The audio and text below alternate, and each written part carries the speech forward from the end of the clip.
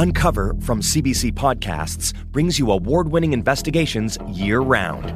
Infiltrate an international network of neo-Nazi extremists. He ranted with racist language. Discover the true story of the CIA's attempts at mind control. Their objective was to wipe my memory. Or dig into a crypto king's mysterious death and $250 million missing. There are deep oddities in this case. With episodes weekly, Uncover is your home for in-depth reporting and exceptional storytelling. Find Uncover wherever you get your podcasts. This is a CBC podcast. Hey, you're listening to Nothing is Foreign. I'm Tamara Kandaker. Welcome back. Thank you so much for joining us. I'm really happy to be back, and I'm glad we're making new episodes because there is so much going on in the world and lots to talk about. And I'm going to start with a big story that's been unfolding while we've been gone, and that's the devastating floods in Pakistan. The country's been dealing with non-stop monsoon rains since around mid-June, combined with water from melting glaciers. And a couple of weeks ago, about a third of the country was underwater. Pakistan on the front line of the climate disaster. The flooding here is on an epic scale, with streets turned into rivers and entire districts submerged by the unending cycle of monsoon rains. And while it's already been a few weeks, a lot of people are only now starting to get help, and we're still learning about the full extent of the destruction. Damages are estimated to be in the billions. And on top of the flooding, the country's now also facing a food crisis. Staples like flour and tea are running out, the storekeeper saying Monday. And customers say if items are available, they're being sold at higher prices that many can't afford. Last week, when UN Secretary General Antonio Guterres visited Pakistan, he made a direct link between this disaster and climate change. And he didn't hold back about who's to blame. He pointed the finger squarely at high carbon-emitting countries. I've seen many humanitarian disasters in the world, but I have never seen climate carnage on this scale. These extreme weather events have the fingerprints of human activity all over them, specifically the burning of fossil fuels eating our planet. It is a question of justice. Pakistan is paying the price of something that was created by others.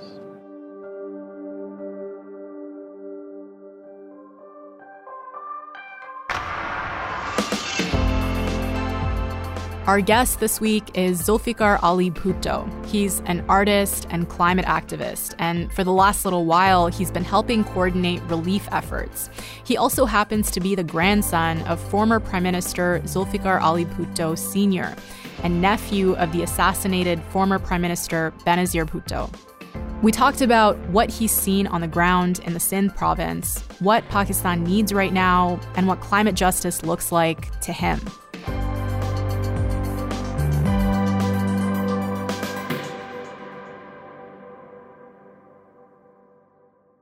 Hey, Zulfikar, thank you so much for doing this. I really appreciate it.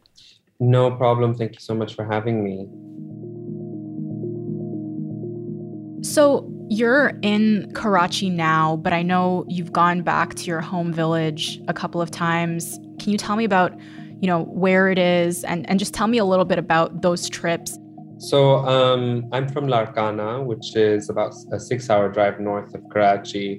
And, the drive there just keeps on getting worse and worse. When we first went from Karachi on August 23rd, when the rain started happening, there was definitely water everywhere, but the highway was still open and the highway was still fine. Then on the way back to Karachi, water was flooding onto the highway. There was water up until the windows of the car.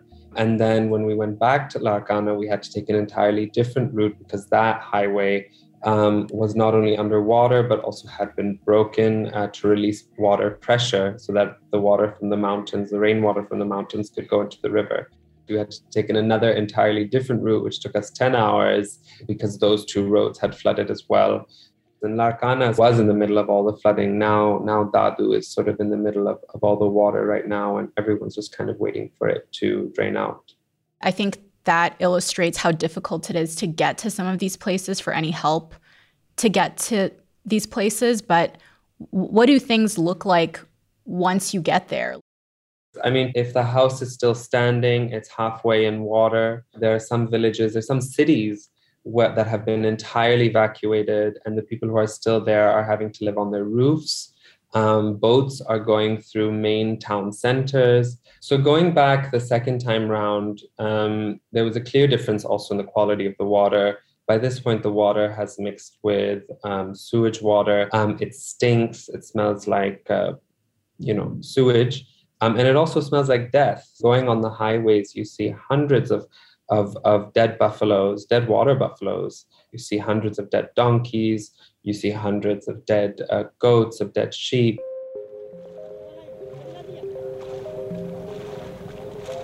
When I got to Larkana, there was 3 feet of water around our house.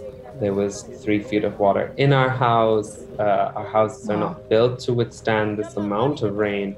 So, things, even a well-built house starts to crack. And when I went out into the village the next morning, we were walking through and I could hear houses falling. And the sound of a house falling is really quite terrifying. It sounds like a bomb because it's the instant sound of I don't know how many tons of brick coming down all at once.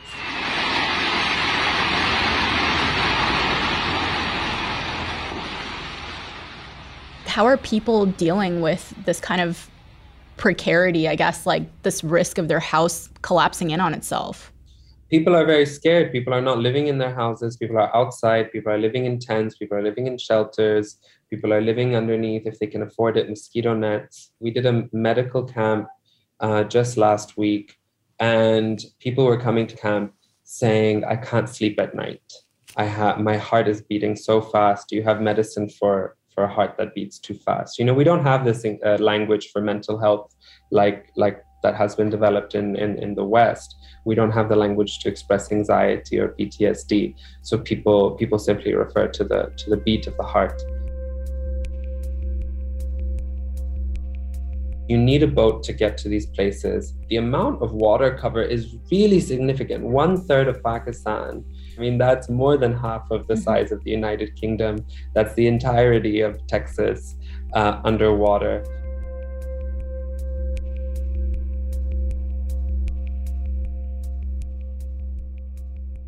Things have been worse in the Sindh province than anywhere in the country, right? And just to give people an idea, it got almost 6 more times rainfall than its 30-year average this monsoon season.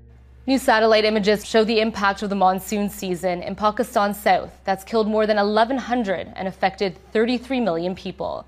The large blue area is the Indus River, now roughly 100 kilometers wide, as the floodwater has created a giant inland lake overflowing rich agricultural lands. Around 90% of the province's crops have been damaged. Why has this part of the country been affected the way that it has? There are many reasons. And one of the main reasons why is simply geography. The majority of Sindh, not all of Sindh, but a lot of Sindh is at a much lower elevation than the rest of the country. It is at sea level, and then it goes to below sea level at the Indus Delta. So what's happening is that all of the rainwater is coming down from the hills in Balochistan, South Punjab, and all of the glacial melt is coming down from the river as well. So, and then of course there's rain falling above your head. So it's all gathering and collecting on what we call the right bank of the river Indus, which is where Larkana is, Jacobabad is, Shikarpur, all of these cities that have been submerged, Dadu, Meher, Kambashidatkot. And one, we simply have geography. The second is that our infrastructure has not been built to deal with a river that naturally does flood and that naturally goes through big, what I like to say, tantrums. Our river Indus is alive. Pakistan has 15 barrages on the river Indus and over 150 dams. 50 of these dams have broken. And what's happened is that this infrastructure has led to an unequal distribution of flood water and have actually been really, really disastrous in sort of holding back water when it could let water flow down to the sea. Okay, and then can you unpack for me why what's happening in Sindh is a big deal, not just for the people in that province, but also the rest of the country? You know, like you said, 90% of Sindh's crops are ruined, are damaged, are underwater, and the majority of Sindh are farmers. Most of them don't own the land that they farm. They're under various different systems. These people have lost everything. They've lost the land that they were farming, and they've lost their homes, and they are extremely angry. And there's plenty of proof about this on social media as well, people reacting against their elected representatives because their elected representatives are nowhere to be seen.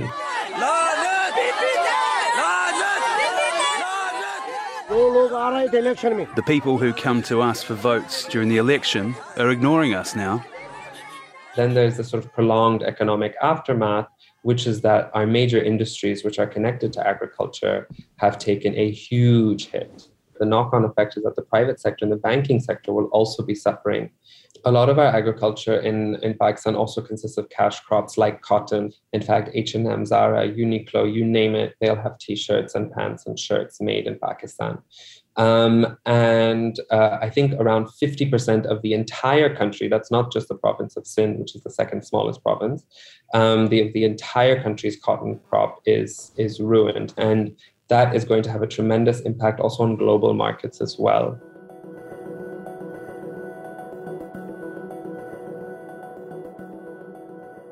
The fact that so much of the crop has been washed away, what does that mean for the rest of the country when it comes to food supply? What kind of impact is this going to have on food security? There's an immediate impact on food security. We cannot find vegetables in any of the markets. The price of tomatoes has tripled. So already we're seeing the impact of this. People are already starving because in a pinch, maybe they would have been able to have gone to the crops, to the field. But now that is also gone. If they don't have gas, there's also no dry wood to burn to make food. So starvation is both an immediate concern as well as a long-term concern. Now, the survivors face a new challenge: hunger.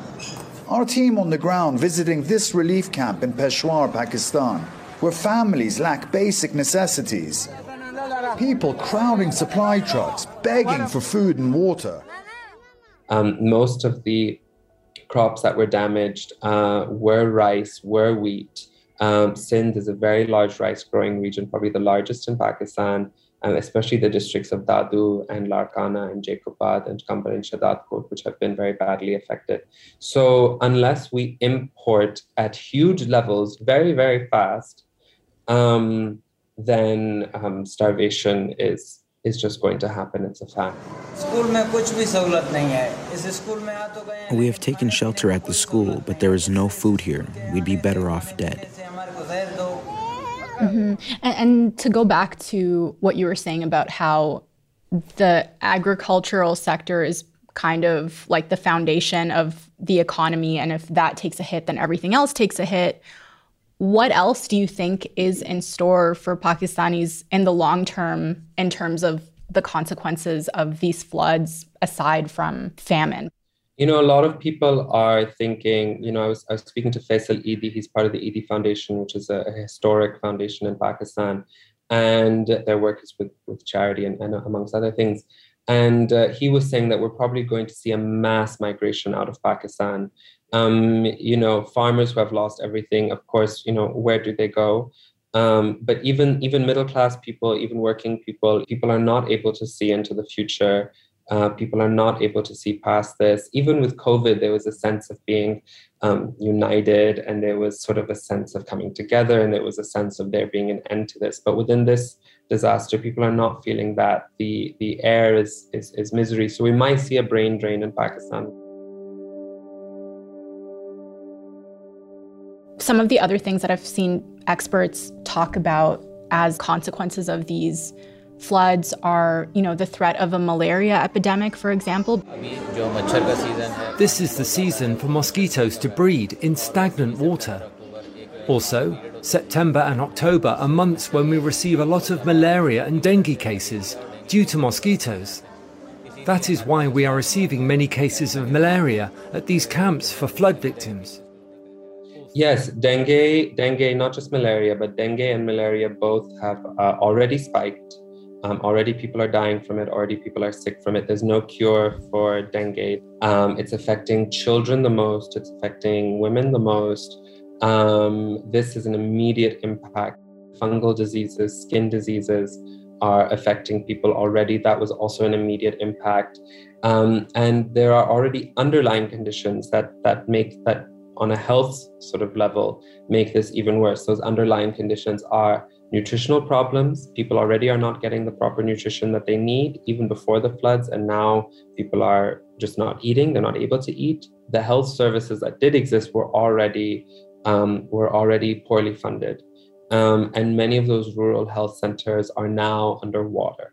A lot of these health centers that would otherwise record statistics around deaths and sickness are underwater. So we have to think that any estimate around how many people have died is a conservative one. So based on what you're saying, the water from these floods hasn't even fully receded, right? So is there even a point right now of talking about recovery, or where are things in terms of recovery efforts? We're still in relief. We're still in relief efforts. We're not in recovery efforts just yet. We're thinking about recovery. We're thinking about rebuilding, but we're really still in the process of relief. People still have not been rescued. People still have not been reached.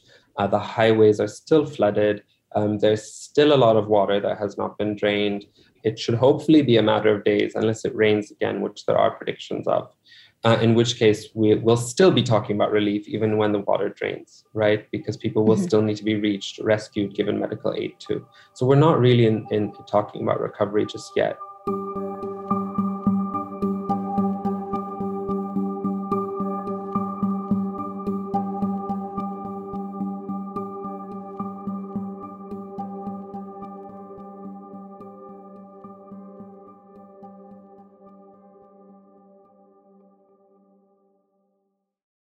Uncover from CBC Podcasts brings you award-winning investigations year-round.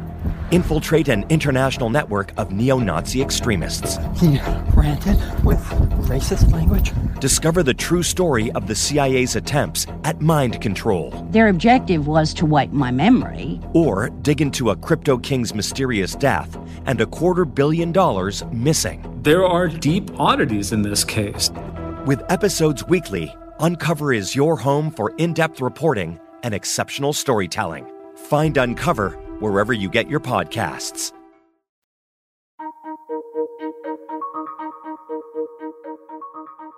Recovery costs are expected to be in the billions. The government puts flood damages at $10 billion. Independent analysts say it's more like $15 or $20 billion.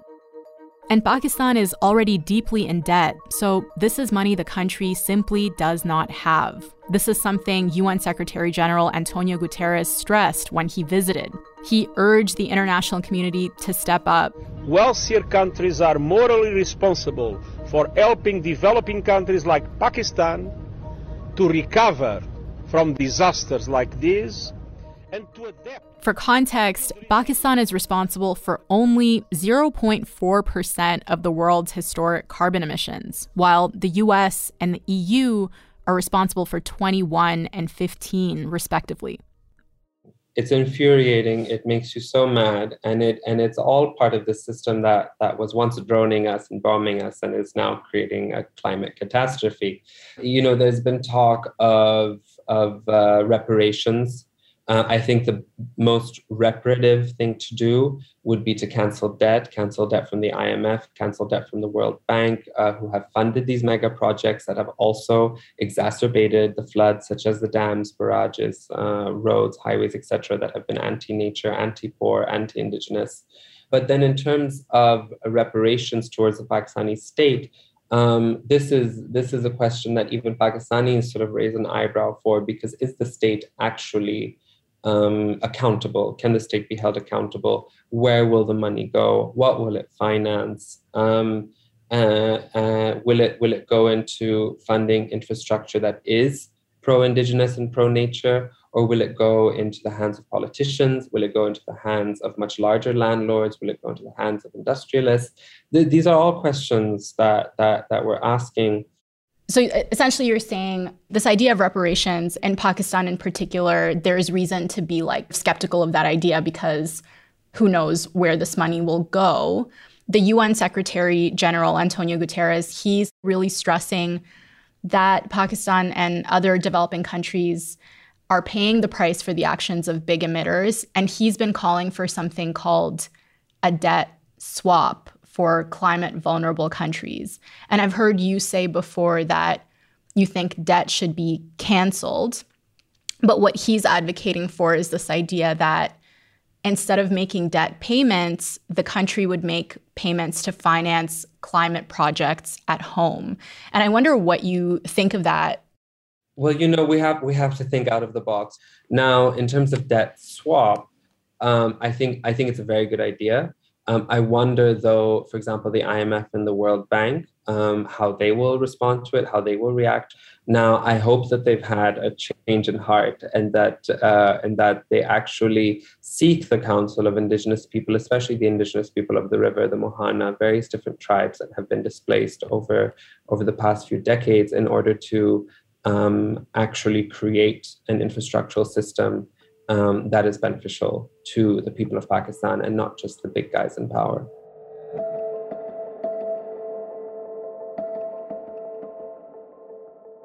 Antonio Guterres has pledged to advocate for debt swaps with the IMF and the World Bank, as well as at the G20 meeting. And this is exactly what Pakistan needs.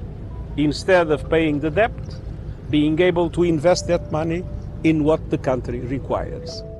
Right now, Pakistan's total external debt and liabilities make up almost 40% of its GDP, or $130 billion. And it's left the country with little money to spend on government programs and disaster management. And that number continues to rise because they're forced to borrow more to pay back the debt and support their budget.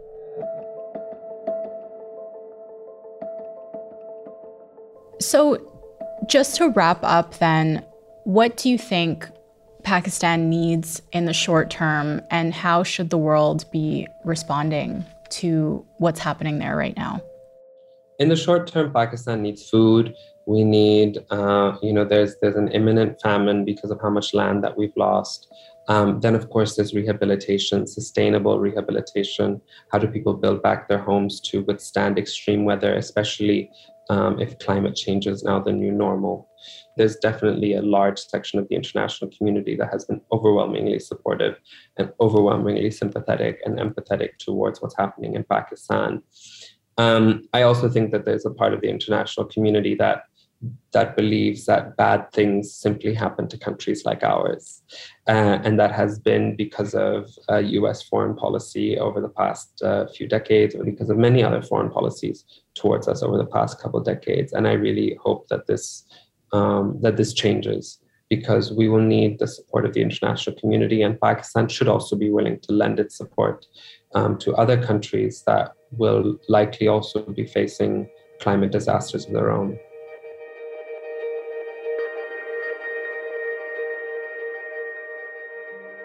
Thank you so much.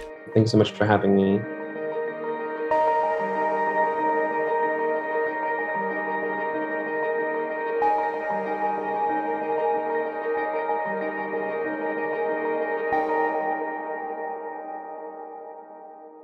So before we go, I want to spend some time with another big story that broke while we were gone that's been dominating our timelines. And that is, of course, the passing of Queen Elizabeth.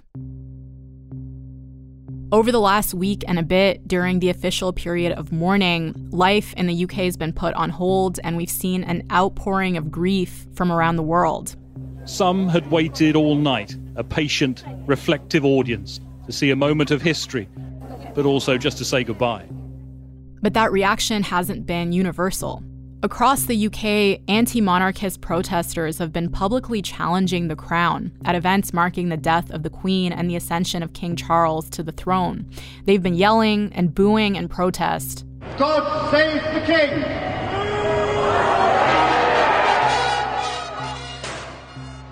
holding up signs that say things like, "Not my king," and "F imperialism." There have also been instances of police detaining and arresting these protesters, prompting criticism and raising questions about free speech in the UK. Police, let her go! Let her go! Be quiet. It's free speech, let her go! It's been quite mixed. There's people who've just joined, passing by, who've just helped us hold the banner because they agree with it. They think that everyone has a right to be able to express anti-monarchy views, and the fact that we can't right now is quite disturbing. There's been various people who've said, "We support you, good for you." It's been a week of deep reflection on the Queen's legacy, and for some people in former colonies, it's brought up a lot of trauma. There's been renewed anger over the Crown's role in Britain's colonial history. We heard that in this speech from South African Member of Parliament Julius Malema. It will be wrong of me to leave this mic without saying to Britain and everybody else who care, we do not mourn the death of a colonizer and a murderer who came and killed our people, and she's wearing proudly a stolen goods on her head. We have nothing to do with the Queen. Some people are seeing this moment as a turning point. They're questioning what place the British monarchy should have in their lives. And in the Caribbean, it's put some fire behind political movements that were already underway. The Prime Minister of Antigua and Barbuda has announced that the country will hold a referendum to remove the king as their head of state. This is not an act of hostility or any difference between Antigua and Barbuda and the monarchy, but it is the final step, as I said before, to complete that circle of independence to ensure that we are truly a sovereign nation. What sort of time frame? This is also being considered in the Bahamas. The only challenge with us moving to a republic is that I can, as much as I would wish to do it, I can't do it without your consent. I'll have to have a referendum, and the Bahamian people have to say to me, yes. And it came up in Australia. She certainly had a powerful connection, and we've witnessed that firsthand here in Australia. And just to confirm, though, no referendum in your first term? No. Back in April, we talked about the challenges the British monarchy is facing. This was when Prince William and Kate Middleton went to Jamaica. There was a lot of backlash to that visit. Calls for slavery reparations, and a declaration that Jamaica would also become a republic. That history is super relevant again right now, and if you haven't heard that episode, you definitely should. You can find it in our feed.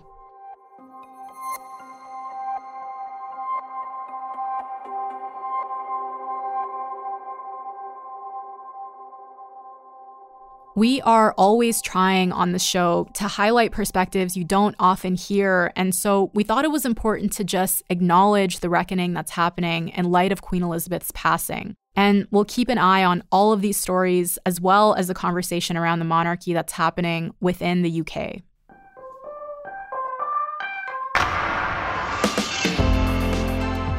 And that's all for this week. Thank you so much for listening. Our sound designer is Graham McDonald, and our showrunner is Joyita Shangupta. Nothing is Foreign is a co-production of CBC News and CBC Podcasts. Willow Smith is our senior producer, and Nick McCabe-Locos is our executive producer. Our theme music is by Joseph Shabison. If you liked this episode, please take a second to rate and review us wherever you're listening. It really helps new listeners find the show. You can also find us on Facebook, Twitter, and Instagram at CBC Podcasts. I'm Tamara Kandaker. Thank you so much for listening, and I will talk to you back here next week.